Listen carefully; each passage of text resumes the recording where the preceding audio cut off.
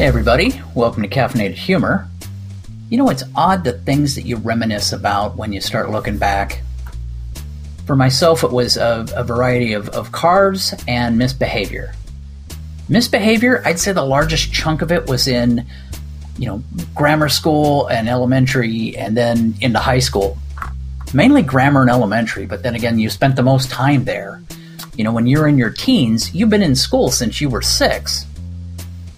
But then you finally get your license. And this is back when you used to get your license at 16.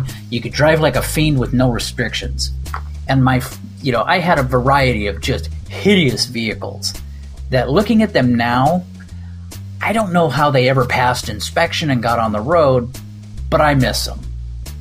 Gas was also a hell of a lot cheaper then, so the massive, shitty, belching smoke engines that they had that got, 1 to 2 miles per gallon, and in some cases reversed it and got 1 to 2 gallons per mile.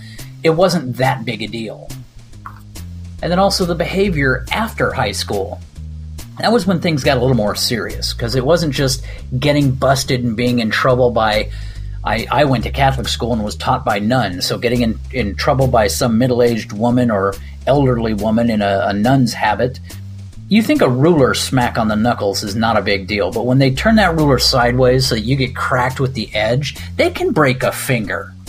But then you go to being talked to at the end of perhaps an evening of imbibing in fermented hops and perhaps, cheap wine. You're talking to the police now. And that's when things get ugly.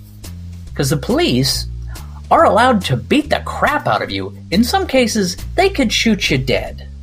And the only thing they would have to do is explain to somebody higher up from themselves, oh, here's why I did that. And the track record of the higher up going, oh, wow, that was a bad idea, is really low. Typically, the higher up goes, well, you were the one here, so that's how it goes. Now, don't get me wrong, I don't hold that against the police. They have a shitty job.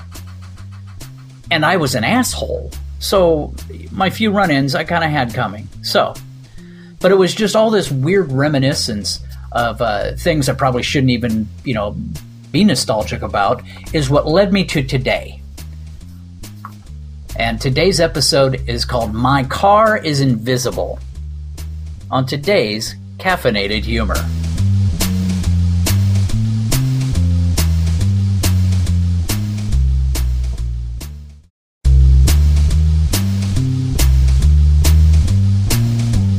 I'm beginning to think my car is invisible.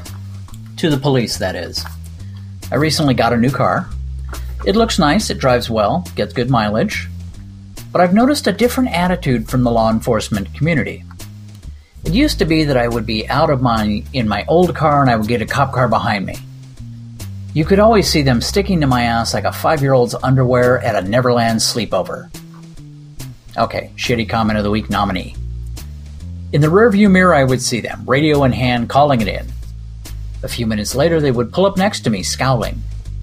Disappointment at not having something to bust me on evident on their face.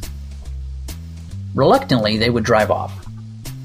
In the new car, I had a cop behind me for 2 seconds this morning. Then he pulled up next to me, and I could see the 2 officers laughing and talking. They weren't even thinking about me. I think I missed the attention. The passenger seat cop glanced my way and even smiled. He could have cared less. They drove off, laughing like schoolboys. Good. It'll be nice to have a stealth mobile for once. Previously, I've always had that car that attracted way too much police attention. Let's see. There was the old Mercury that had black smoke permanently coming out of the exhaust pipe. That was back before that sort of thing was illegal or even thought of as wrong, really. But it held the attention of anyone with a badge, that's for sure. And of course, my behavior did not help. I can remember, somewhat hazily, being pulled through the window by a pissed-off law enforcement officer. At which point, I was allegedly smacked on the side of the head. Now, most people would screech police brutality.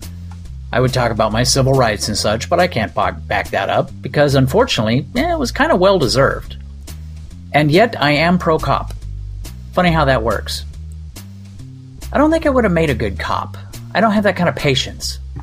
I wouldn't make it a year without some sort of atrocity being committed and ending up on the news. And that's never a good thing. Actually, I kind of miss the old days. Less crime because you didn't want to piss off the boys in blue, because if you did, God help you, it was bad for your health. Plus, they're armed. I live a much safer life now. As long as the cops don't listen to podcasts. Hey, hope you liked today's episode. Like it, subscribe to it. Hell, there's a link around here to help support it. But most importantly, listen to more episodes. You can also go to Amazon. You're going to find a series of books under the name Caffeinated Humor based on the podcast. Take care and have a great day.